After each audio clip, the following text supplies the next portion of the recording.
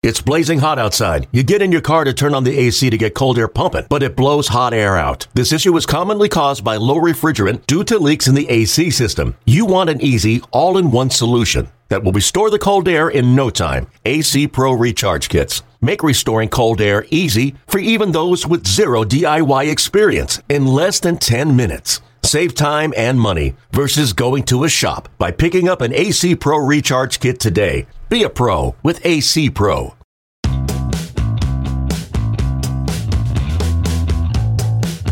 I'm Mark Feinsand, executive reporter for MLB.com. Welcome to the Executive Access Podcast. Ned Rice grew up in the suburbs of Washington, D.C. as a fan of the Baltimore Orioles, taking trips to watch games at Camden Yards. After graduating from William & Mary, he joined the Orioles in the media relations department, starting a career in baseball that has seen him move up the front office ranks. Rice remained in Baltimore through 3 different front office regimes before moving to Philadelphia in 2016 to become the Phillies' assistant general manager. I had a chance to sit down with Rice at the Phillies spring facility in Clearwater, Florida, before camps shut down due to the coronavirus pandemic. We discussed his start with the Orioles, what he's learned working for Andy MacPhail, the pros to bringing so-called non-baseball people into a front office, the highs and lows of pursuing high-profile free agents like Manny Machado and Bryce Harper, and much more. I hope you enjoyed this conversation with Phillies assistant general manager Ned Rice. But first, let's hear a word from this week's sponsor. Putting ketchup on a Chicago dog? That's a bad choice. Playing Yahoo Fantasy Baseball, the official fantasy game of MLB? That's a good choice. It's free to play, easy to use, and there are flexible season lengths, meaning you can start or stop whenever you want. Yahoo was also rated the #1 fantasy app for users by the FSGA in 2019, unanimously chosen. So make better choices. Choose Yahoo Fantasy Baseball. Ned, you grew up in the suburbs of Washington, D.C. There were no Nationals at the time, right? Yeah. Who was your favorite team?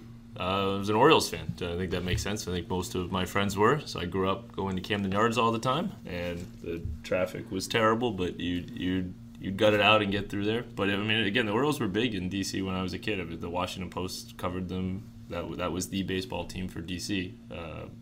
When I was there. So it's a lot of fun, and I have a lot of memories of going to playoff games there in '96 and '97, and so getting to eventually work for them was really special. So Jeffrey Mayer, not a good name for you. Not a great name. Remember where I was for that too. Yeah. I think that was the first playoff game I ever went to. Really? Yeah. Oh, it's crazy. I was a New Yorker, so we were on the right side of that one at the time. But that was exciting. You got the right field umpire right out there, and right. It's like that's why we have umpires down the line. That's right. What was your peak as a baseball player? I was not much of a baseball player. This is going to sound like an excuse, but I was a pretty good player in Little League, and then I played baseball and basketball, and I kind of pretty quickly got bad at baseball and stayed pretty good at basketball, and so I stopped playing baseball, and I found out like a year later I just had terrible vision, and so that didn't really impact you as much playing basketball as it would playing baseball. So then you miss a year of playing, everybody else gets better, and you're just like, I can't get back in now, so I just focused on basketball. So now that having the career I have, I wish I had just got, who cares, it's 1 year, you would have been fine. But it was fun. I love playing basketball. I still love basketball. But no, I didn't. I don't have the high level playing experience that a lot of my colleagues do. You graduated from the College of William & Mary in 2005 with a major in government. Was a career in baseball always the goal? No. I didn't really know what I wanted to do. I actually thought some kind of government or politics would be interesting. I did a lot of student government in college, which was a great experience, just learning how to work with different people and handle things like that. But no, I didn't really know. I think it was sort of towards the end of my time in college, I had a friend whose friend worked as a PR intern for the Orioles, and I was like, that sounds amazing. Like I think like a lot of people my age, you read Moneyball, and you're like, I'm kind of mathematically inclined. You're like, you can apply this stuff to this could be a real job, and you never really thought of that before. So I wouldn't say it was until maybe junior or even maybe senior year of college where you're like, that'd be really cool, but you don't really know if it's going to work out. So my best connection was somebody who worked in PR at the Nationals, and so I went up and I met him, and he was great, and his name was Lars, and he offered me eventually an internship, and I was like, this is great. So right when I graduated, I'm going to start in PR with the Nationals, and So I call him right when times, and they let him go, which was like, because the Nationals at that point were kind of making a lot of changes. They let him go, and he's like, I don't really, like, I was kind of your guy. I'm not sure. So I tried to call them, and they said, we're still back. So that was the big opportunity I thought I had, disappeared.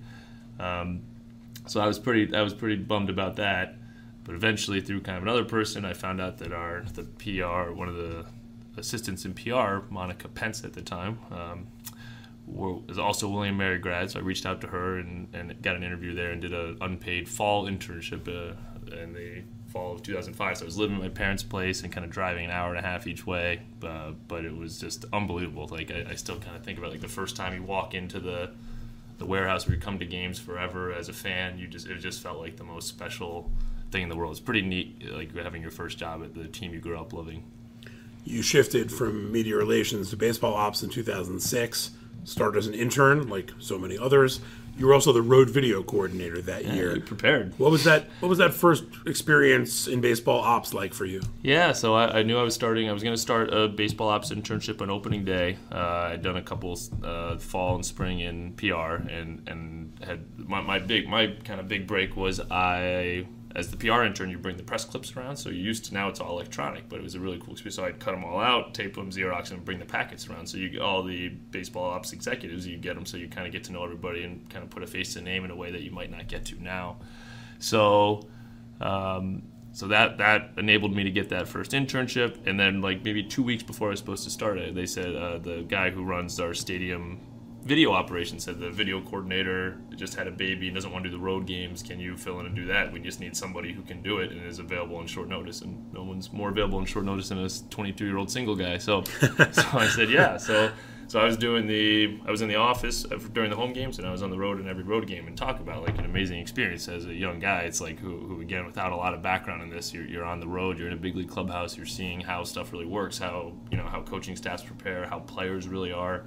And I think for a lot of us that kind of grow up reading Baseball Prospectus or Fangraphs or whatever, and kind of seeing this is how, all these teams are doing these things wrong and we should do it differently, and you kind of have this certain idea of how you'd want to fix things if you were in charge. It was good to really see how things actually worked and like what went into it. And these are real people, and people are trying their best, and there's a reason they do different things. So it was awesome getting, and again, also you're traveling, you're doing charter flights and these nice hotels when you have living the life that most 22-year-old single guys don't. Yeah, you're making $7 an hour, but you're living the same life on the road that these millionaires are. It's crazy. Yeah, so it was a great experience. That first year, you talked about being able to interact and put a face to names and stuff. Yeah. Mike Flanagan and Jim Duquette were running the team that year. How much interaction did you have with them in those early days? Yeah, a little bit. I mean, it was the other thing is that at that time, overall in baseball, and I think Baltimore specifically, we had smaller front offices. So now the intern might not get to know the GM, but when you're there, 60 hours, including on the road, 80, 90 hours a week, you run into these people all the time. So I kind of sat at not a cubicle, but just sort of at this like desk out in the hallway, which is right outside their offices. So you'd see them multiple times a day. It was cool. So I think as time went on, you'd kind of try to pick your spots and give, you'd see a topic that you thought maybe the organization could use a little more input on. You would try to very carefully and respectfully word something and give it to him, and you'd be nervous about, what's Jim going to think? And then he'd say, that was good. Well, can you write me something up on this? So kind of over time, got more opportunities, and they were both great to me. And Jim's still someone I'd consider a friend to this day, and obviously Mike's situation is really tragic, but they were really great, and I think either one of them could have just said, hey, you just leave us alone, and they were really cool with me. 2007, you're promoted to player information analyst, a role you held for 4 years.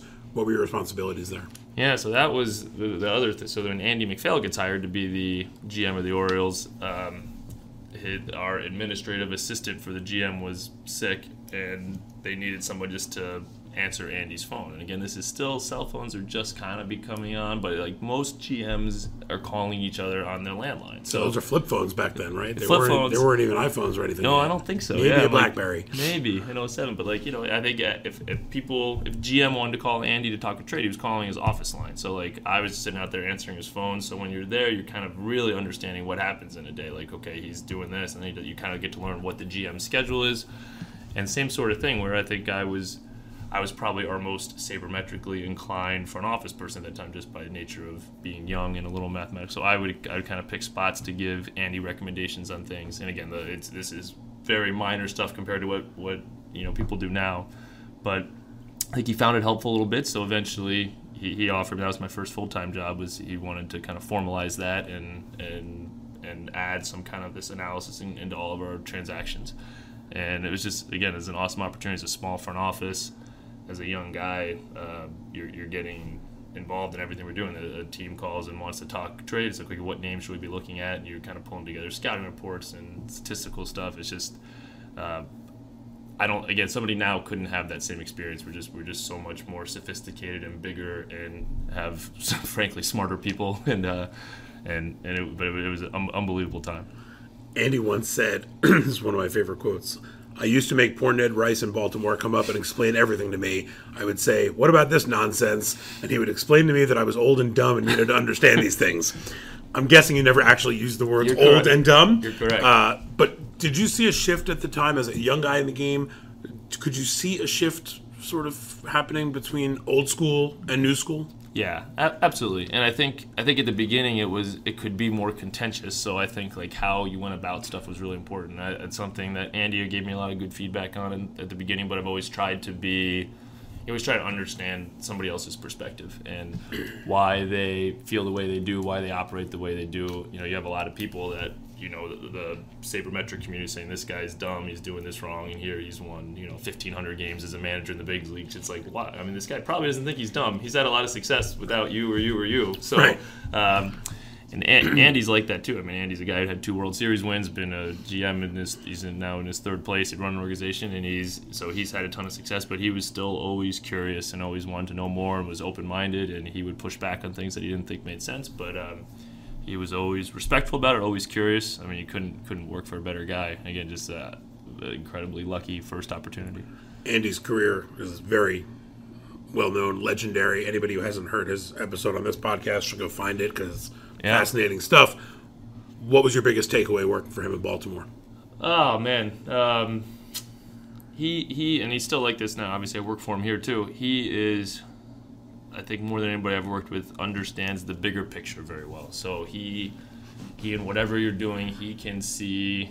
He sees the whole playing field, what this is going to mean. If we're talking about something that's bargaining related, he'll understand what this will mean to the union and what it'll mean to the league. And he's obviously got a lot of experience doing that. He'll understand when we're doing changes in the minor leagues, what this will mean to the players, what it'll mean to the coaches. I think there's a lot of times where I would have an idea that I really thought made a lot of sense. I'd run it through a few different ways. He'd come in, he's like, I get where you're coming from, but for this and this reason, I don't think that makes sense. I'd be like, I'd never thought of that. He just sees the whole playing field really well. 2012, Dan Duquette gets hired as the GM in Baltimore. You're named Assistant Director of Major League Operations. This is your 3rd front office regime in a fairly brief career to that point.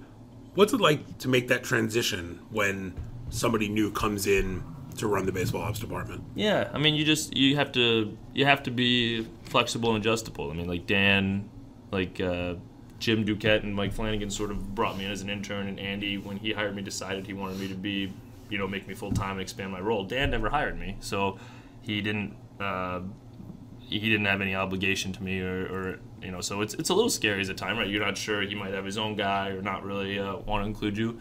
But Dan was always great too. We had, obviously Buck was hired just before that, and I had a good relationship with him. So I think kind of my role shifted a little bit in that Dan did have people he probably got more analysis from. So I did less of that, and I spent more time around our major league team, more time managing the day-to-day roster, stuff with salary, payroll, a lot of the stuff Matt Klentak did before he left. So I got a lot of opportunities to do different things that I hadn't been doing before. So I was did less analysis and more stuff that's it's similar to what I do now, and kind of more an assistant GM type role, even though that wasn't the title. I was doing a lot of stuff that just manage our day-to-day 25-man operations, and that was a great experience too. Dan's first year, we made the playoffs, got in the wild card. There's just every day was different. We were juggling rosters left and right like crazy. We thought we were a little short talent-wise compared to some of the teams we were competing with, and that we had to always be churning and making sure we had the best guys for that day. So that was like every day was kind of a puzzle post game, and working with Dan and Buck was awesome. That you mentioned, you guys made the playoffs that year. They hadn't been in the playoffs since those games you were talking about going to as a fan. Yeah. What was it like to be a part of that? And did you feel like the organization at the time was sort of headed for a lengthy run? It's hard to say. I mean, I think you go back then, you remember that Boston and New York were both good, and they had money and talent, and you just felt like they were going to be good forever. It felt a little insurmountable. I think we felt really good about some of the young talent we had, both through the draft and some of the trades we had, like trading Bedard and Tejada brought us a lot of interesting players. But you don't really know. I think the Hardy trade was important for us, and we never really had a shortstop. That solidified things. You know, I'm trying to think back, but I think the whole time in 2012, you kind of felt like it was a little bit of a pinch me moment the whole time. You just never really thought it was going to work out, and we're right there, and you know, hopefully we can still be playing meaningful games in September. And you get to September, oh my God, we might be able to, you know, and you think you're going to do it. But I remember the thing then is Baltimore. It was such a good baseball town, and they just had nothing to root for a long time. And they really started coming in September, and the games we were selling out some games against the Yankees during the week, which was so cool, and the place was rocking. And we really wanted to have a home playoff game and see what that experience would be like. But you have to, with the wildcard games on the road in Texas, we had Joe Saunders starting against Yu Darvish, and that was sort of our formula all year long. We never really we had a great bullpen, and we scored some runs. We played great defense, but I don't know what the Vegas odds would have been on that matchup, but I think we certainly felt we were underdogs, and you go in there and win, and just how excited everybody was, and to get to the home games and play in Baltimore was just unbelievable. I was still in the Yankees beat back then. I remember going into Camden Yards that September, and it was, you hadn't seen the ballpark like that. Yeah. I'd been covering the Yankees for 12 years at that point. It's nothing like the Orioles had not been, what was going on that season, and it was really cool to see Camden Yards sort of energized again, and the playoffs were great. It was a really. And remember that was the year because they just changed the format so that the first two games were at the lower seed. So even though the Yankees were the high seed, we opened game one at home, and we had gave up a bunch of runs in the ninth inning to lose, but came back and won game two. I mean, the whole series was great back and forth. You had we talked about it a lot with Joe when we were hiring him, but that's when he pinch hits Ibanez for A-Rod. Yep, I vaguely remember that. Yeah. And that was one thing we talked to Joe about in the interview. It was like, how what a tough decision for a manager, and like how what goes into that. You pitch it, so right. So, but it was more interesting to talk about now than it was to live at the time. I'm sure. I remember talking to Bob Miller on this podcast, and he was talking about rules and how when he was a young guy coming up, somebody said to him, "If you know the rules, you'll always have a job," and how important it is to know every loophole, every rule, and everything else. In 2014, you found a loophole that allowed the Orioles to keep Steve Pearce, or bring back Steve Pearce after the team had DFA'd him. He had been claimed by the Blue Jays.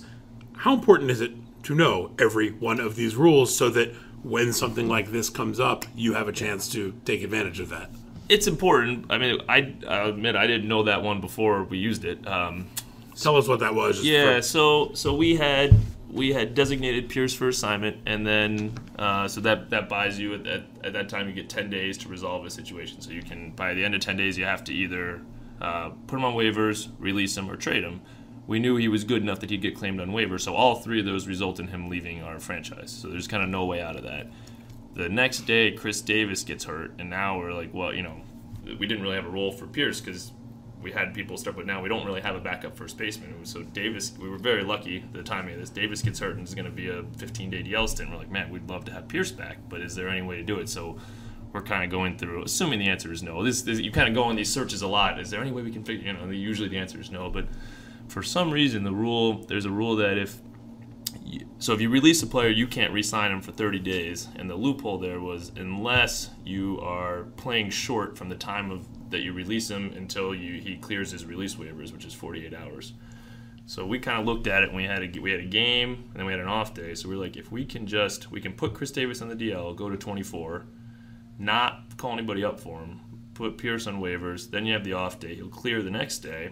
Then we could sign him back and put him right back in the big leagues. And I don't really know why that rule exists. It doesn't seem to make a lot of sense. But when we kind of found that, you check with the league. Are we reading this right? Like, this seems Right. crazy. I want to make sure I'm reading this correctly. And then so it worked out, and Steve was great, and his agent was great. They were excited to come back and go right into everyday playing time. And then he took off. So even when Davis came back, we had to keep his bat in lineup. He was playing so well. He ended up with like a 4-win season, mostly playing left field for us, and did an awesome job. He's a great kid. So that was a cool story. Yeah, I think it's important to know the rules. There's a lot of times where if you kind of if you know things intuitively, you've been through them before, you can maybe anticipate a situation. But also, there's a lot of help for you. Like when Matt Klentak left to be the assistant GM of the Angels, I kind of became a rules guy and didn't know any of the rules. So I tried to learn them, but I would call the league 3 times a day. Hey, we're gonna do this, and then we're gonna do this.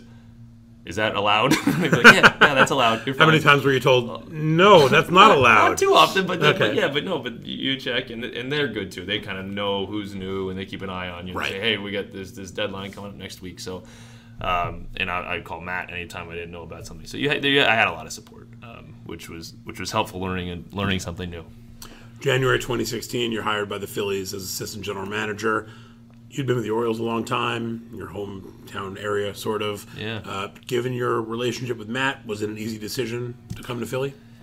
Yeah, professionally, I thought it was. I mean, the thing is, I had just gotten engaged, so that you have to make sure this now becomes a family decision as opposed to just a personal decision. And my wife's an attorney and was so her job was flexible, and then she could go somewhere else. But she was awesome and thought a new adventure sounded fun. Yeah, and the other thing I tell people this now is like when you don't really hear. I live in D.C. my whole life in Baltimore. You don't really hear like a lot of great things about Philly as a city. And I was like, that'll be a great job. I don't know if I want to live in Philly, but the job will be worth it, and we'll just kind of deal with the Philly part. And we get there, and we like love it. And it's just we live in the city, and people said you're going to want to move to the suburbs, and we rented in the city, and we just bought a house in the city. And it's amazing. We're raising our kid there now, and just we think it worked out better than we could have ever anticipated. It's just kind of a sleeper, great town. It's kind of you hear all about New York and DC, so that's great. We're still sort of close to family, but professionally it's been amazing. Matt is great to work with.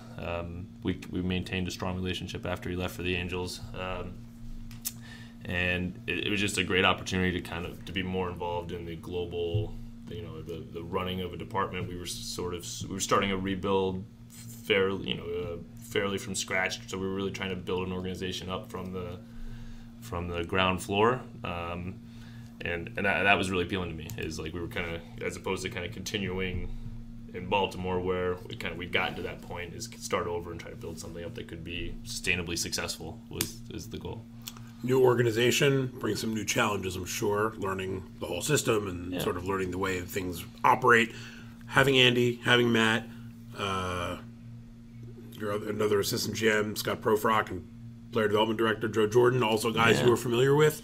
How much did that familiarity sort of ease your transition into not only a new work environment, but a new city and just sort of a whole change in life? It helped a ton. Yeah, Scott was with me at the Orioles. He was assistant GM when you mentioned I first got hired by Mike and Jim. Scott was, I think, probably the first person I interviewed with. Scott has always been really supportive to me throughout my career and still is. Joe I knew pretty well, Matt and Andy, so that made it easy. And you've probably heard this before. It sounds like everything I'm saying is just so rosy positive, but I've been pretty lucky. The Phillies are just an insanely family-friendly, welcoming organization. I assume you've heard that from other people before, but they go out of their way to welcome people, to make whether you're an intern or assistant GM.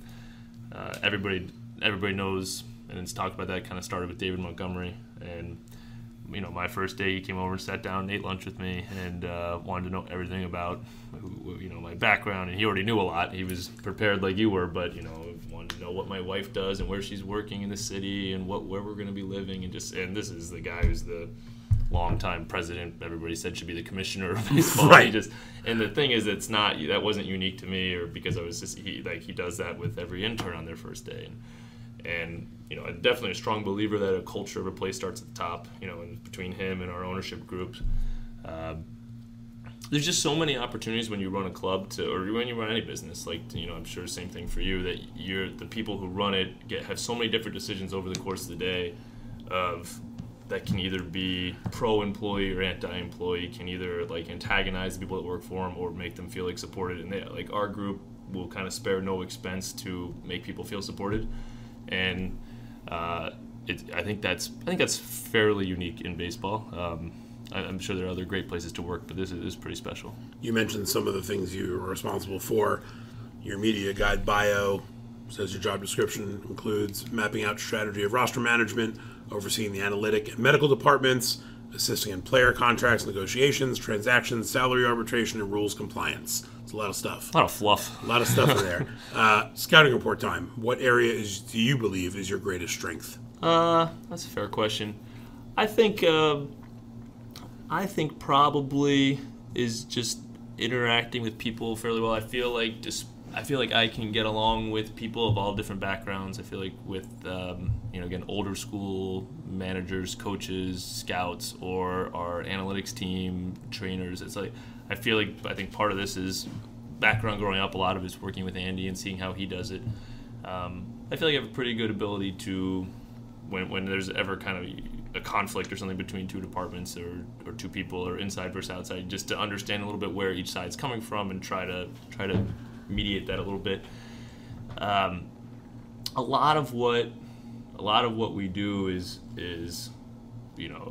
I think is probably more boring compared to what people might view from the outside, because there's a lot of cool things when you're signing Bryce Harper or whatever. There's a lot of fascinating things that come with the job, but a lot of it is Matt is sort of as the GM in charge of a baseball operations group that has 200 plus employees, 200 plus players. You're kind of running a small little company within your company. And just like anything, just a lot of stuff comes up. And, I know I talk to my wife a lot that there are a lot of days you come home and she's like, "What'd you do today?" And I'm like, "I don't know, but I was like busy all day." And like, "What are you doing tomorrow?" I'm like, "I'm not sure, but like it's." But I know I won't have any time to breathe. It's not gonna be. Not that you never have some slower days, but every day is a little different. I think you're putting out fires more than I would have guessed coming in. You're just dealing with, okay, what's the issue of today and fixing that. So I try to be adaptable, but big picture, I think there's a lot of people that would be good at these jobs. I know I think we're all replaceable to a degree, and and we hire more and more like really impressive people, all the time. There's more. You're hiring people that played baseball at a high level, that have advanced degrees, and just really have unbelievable skill sets, and it's unbelievable how smart and impressive the game has become.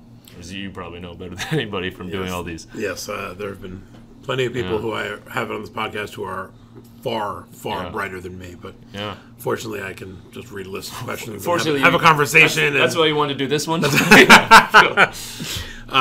So even the best players in the game have areas of their game they want to improve upon, and they work to do that. What area of your game, so to speak, would you want to improve upon most? So my biggest regret is, you asked if I wanted to do this for a long time, and I think the best evidence that I did not is that I took French growing up, in high school, which is just completely useless. So like I would love to speak Spanish better.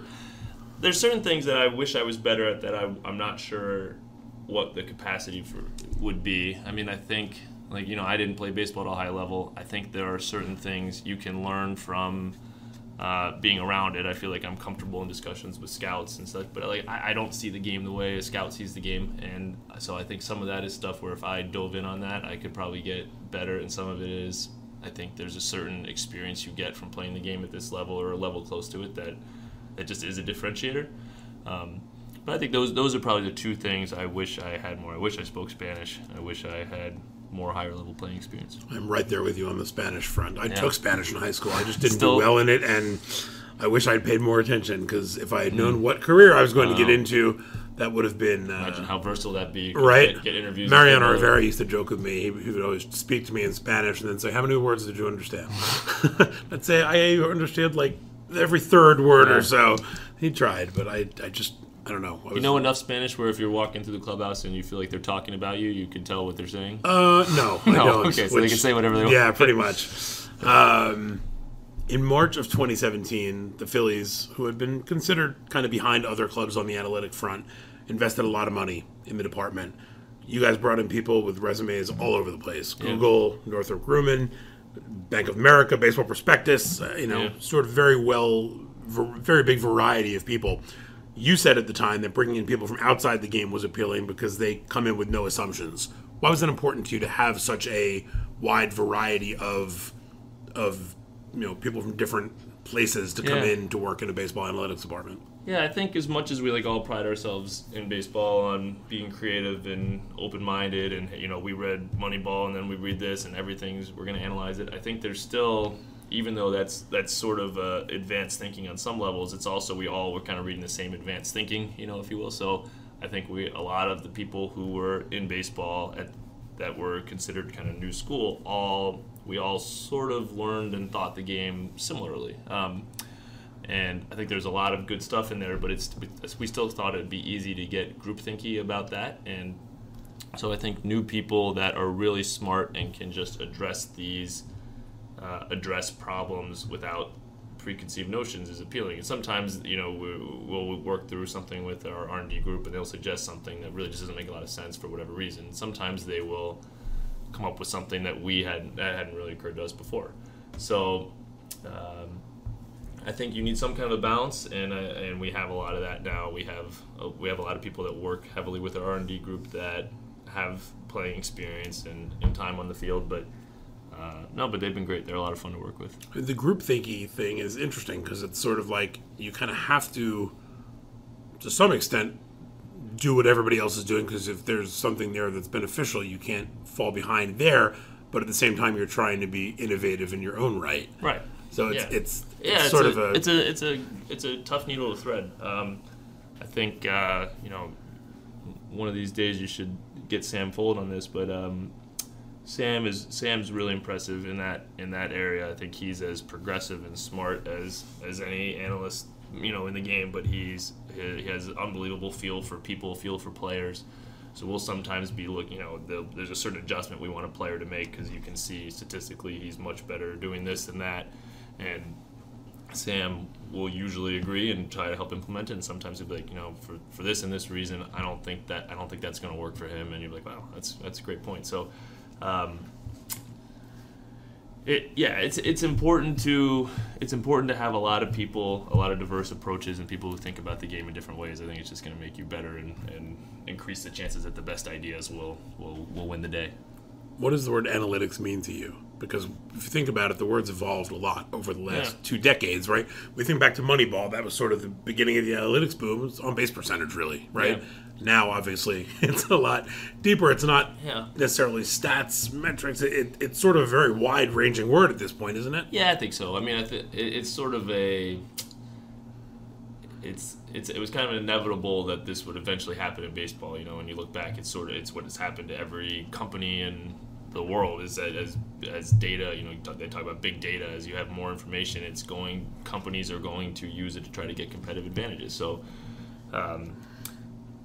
but there's all kinds of information that fits within analytics. Like you mentioned stats, and I think that's what we commonly think of analytics as. But like a lot of their projects involve, what are the most predictive elements of our scouting reports, and like what things are our scouts really, really good at predicting, and maybe they predict better than than traditional stats would.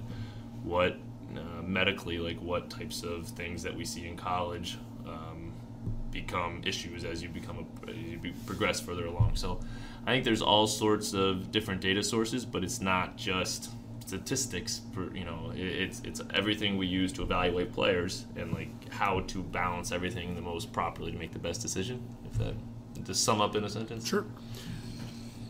So summer of 2018, you guys were one of the teams that had pretty extensive talks with the Orioles when Machado was on the block.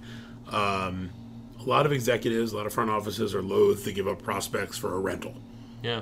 How tough is it to balance long-term interest versus short-term interest when you think you have a chance to go for it when an opportunity presents itself at that time of year? I mean, the one everybody always points to is the Cubs trading Gleyber Torres for Aroldis Chapman, which obviously in the long run is not a good trade but they won the World Series that year, and Chapman was a big part of it. So, Theo Epstein has said, I knew that was going to hurt, but I wouldn't undo it because he helped us win the World Series. We had, when I was at the Orioles in 2014, when we won the AL East, at the deadline, our bullpen was a little shaky. We really needed someone on the left side. best guy out there was Andrew Miller, who's obviously just dominant wipeout guy, and the price was going to be Eduardo Rodriguez, who so as again, I think this is an interesting learning perspective where I was fairly opposed to doing it, and Dan didn't want to do it, but it was at a certain point was like, this is, who knows if you have another chance like this. This is a pretty good team. We owe it to the team, so we do the trade.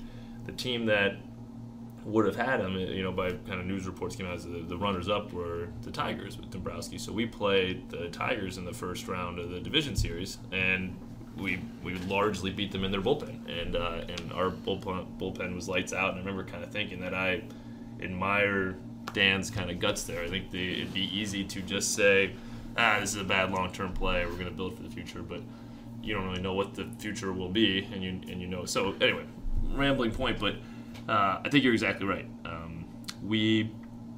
That season we had a pretty good team that we thought that would be a hole that Manny could fill a hole for us really well at a superstar level.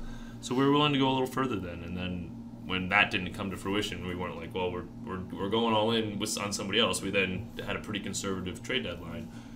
I think we thought that he was a pretty unique situation. There's not usually superstar rental players available, and we thought he could really push us over the edge. So we made a pretty significant offer that I think was similar in value to what he ended up going for, and they picked the other offer. But it's uncomfortable. Yeah, I mean, I think it's very easy when you're the GM. I'm sure you've talked to a lot of GMs. I think a lot of times when you're debating a trade, everybody kind of thinks, what's the worst case scenario that could happen here? It's like, I trade this guy, he becomes amazing. This becomes the whoever trade, whatever the prospect name is that it's known as forever. So I think we try to fight just risk aversion by default, but I think there's a certain risk aversion that's baked into every GM a little bit. And maybe except for Jerry, which I also admire about him. So yeah, it's hard, and we have that debate. I mean, we have that debate now. I mean, we read all the time that the Phillies need one more piece and they should trade Brian. And we talk to teams. We're always trying to get better, but there's a certain price that you think's too far, and you won't know for a number of years if you were right or not. After the 2018 season, you were under consideration for the lead baseball ops job in Baltimore. Knowing your history with that organization, rooting for them as a kid, what was that process like for you? Really cool. It was a great experience. I had good relationship with both John and Lou Angelos. They were conducting the search. I kind of told them at the outset that I didn't think I'd want to do it just because we were just starting a family in Philly. I was so happy there. I was really excited about the trajectory we're on, but I had a lot of thoughts about the organization and like the direction they should go for my time there. Spent a lot of time there, and then juxtaposed it with some of the things in Philly. And I think there were a lot of things that the Orioles did really well, and a lot of things I thought they could do better. And I was excited to talk about it. I still care about that organization. I mean, they gave me my start. It's who I grew up rooting for. So I was excited to sit down with them. They were awesome. They had a ton of questions and were very interested. And again, I think it would have been a tough time for me to go do something else, but they obviously found someone awesome in Mike, who I went to high school with. That was my next question. Yeah. When you're researching these things for these podcasts, and all of a sudden you see something, you're like, is that right? I'd never. So you and Mike Elias were high school classmates back home in Virginia. Yeah. Are you ever sort of amazed at how small this baseball world is? It's crazy. It was a small. I was a graduating class of 400 or something. We were in the same class. I think we weren't like best friends, but in a small school, you kind of know everybody fairly well. So, I think we've stayed in touch a little bit as each of us kind of moved on to different jobs, and obviously he had a lot of success with Houston, which I was really excited for him about. So, it's amazing. Small world for sure. January of 2019, you and the rest of the front office meet with both Manny Machado and Bryce Harper. They're the two biggest free agents on the market.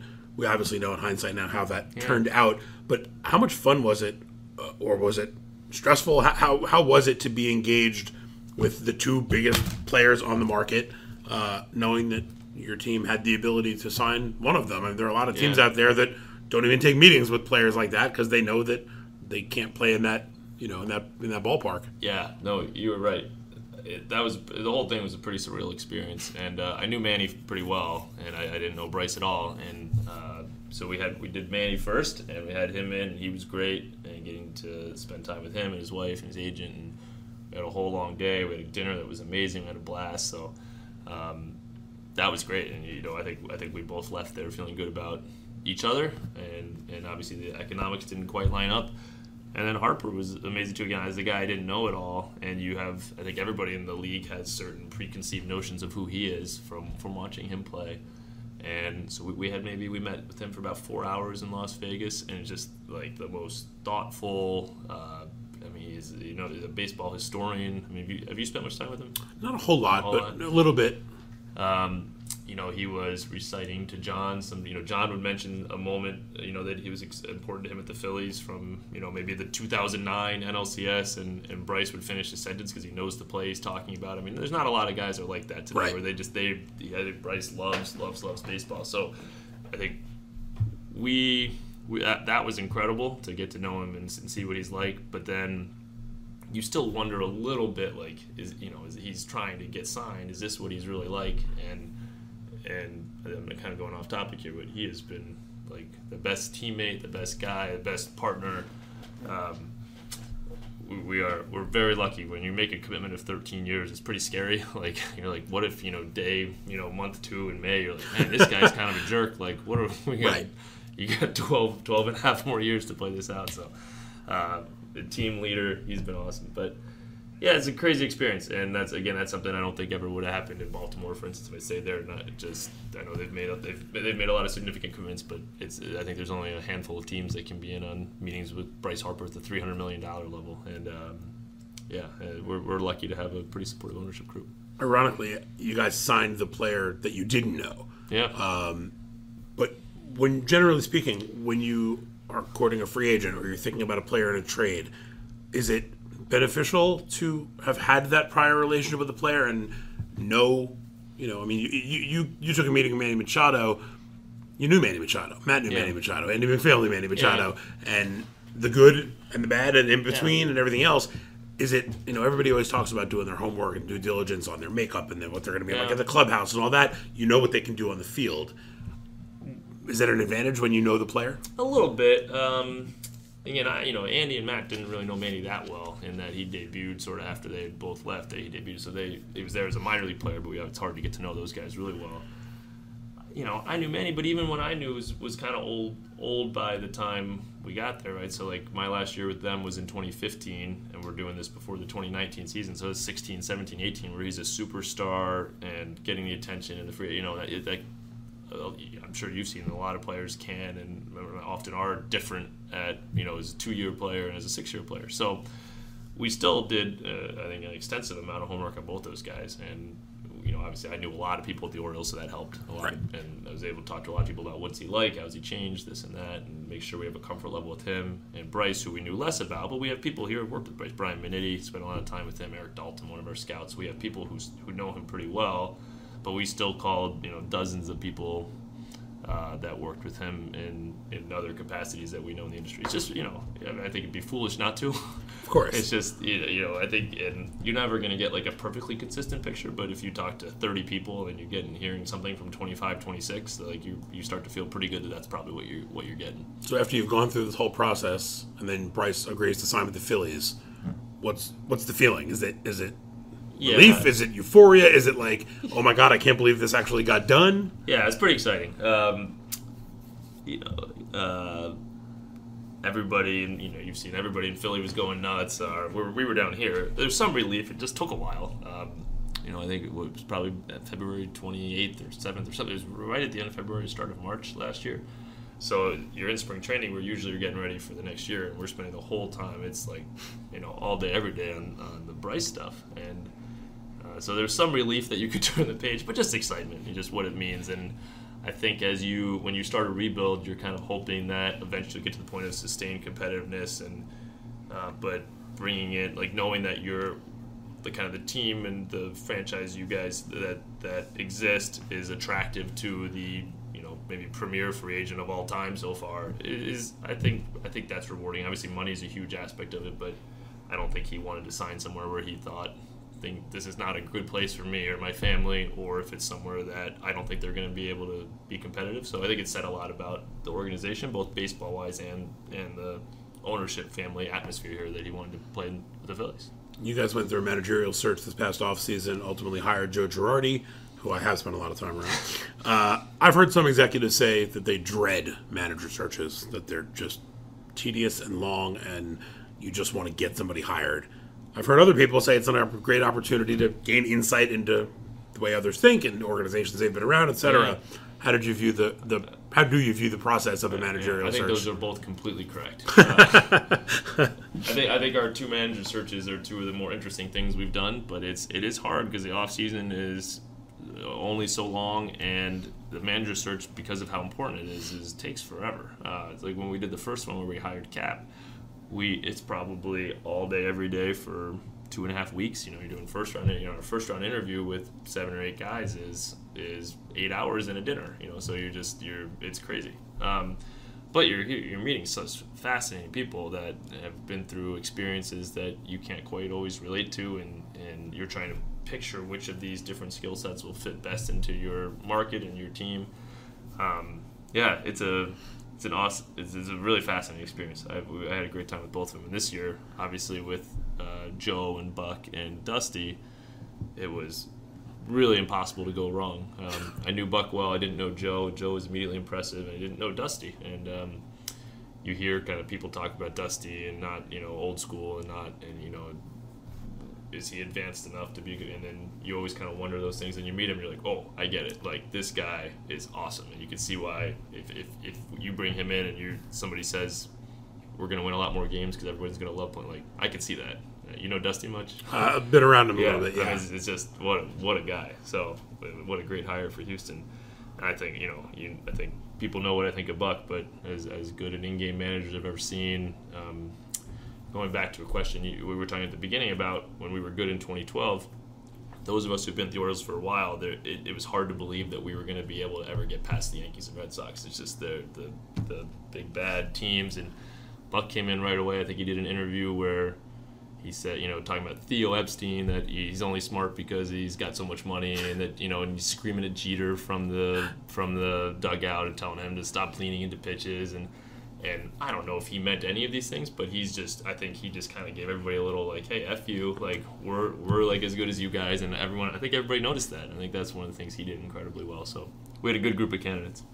Obviously, your short-term goal in this game is to do whatever you can to help the Phillies win the World Series. Do you have any long-term goals in the game? Is it important for you someday to be a GM or run your own team? No. I don't think so. I think in the right. I think Matt kind of said, we talked about this before. Matt had always said in the right situation it would be appealing, but otherwise it might not. And then the right situation for him, someone he really trusted in the president chair, and that's sort of how I feel. I think in the perfect spot it could be interesting, but there's something really great about the assistant GM job, where you can I can make a recommendation and say, this is what I think we should do.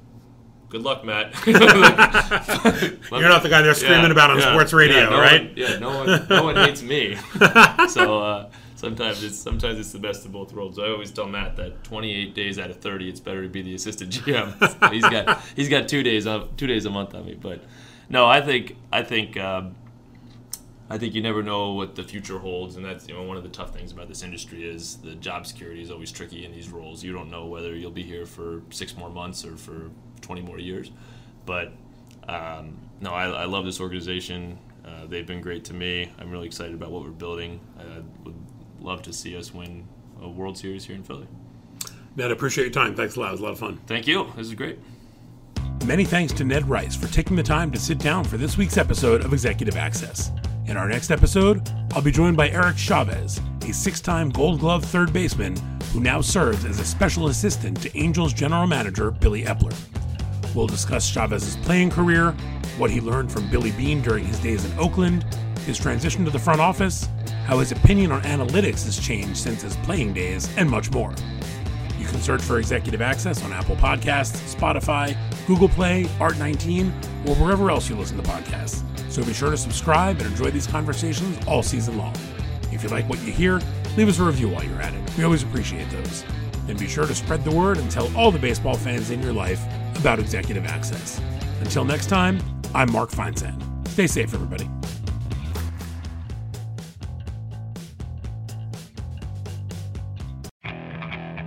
Okay, picture this. It's Friday afternoon when a thought hits you. I can waste another weekend doing the same old whatever, or I can conquer it. I can hop into my all-new Hyundai Santa Fe and hit the road. Any road. The steeper, the better. Because my all-new Santa Fe is available with H-Track all-wheel drive, so I can hit the trail without a worry in the world. Heck, with 3 rows and best-in-class rear cargo space, I can pack the whole family in with all our gear. We've got available dual wireless charging for our phones, so we'll never lose touch with civilization, and we won't lose touch with the primordial power of Mother Earth. So which is it? Waste the weekend or do something a little more epic? And conquer it in the all-new Hyundai Santa Fe. Visit HyundaiUSA.com or call 562-314-4603 for more details. Hyundai, there's joy in every journey.